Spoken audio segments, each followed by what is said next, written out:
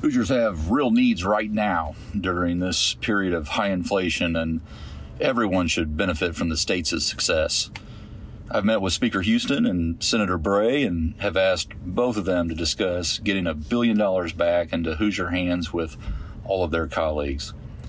I've committed to work with them to call a special session before the end of June to take action to align this second round of returns with our current automatic taxpayer refund. Inflation is affecting Hoosiers in so many different ways, from the gas pump to buying groceries. This approach to return excess revenues will help where the help is needed the most.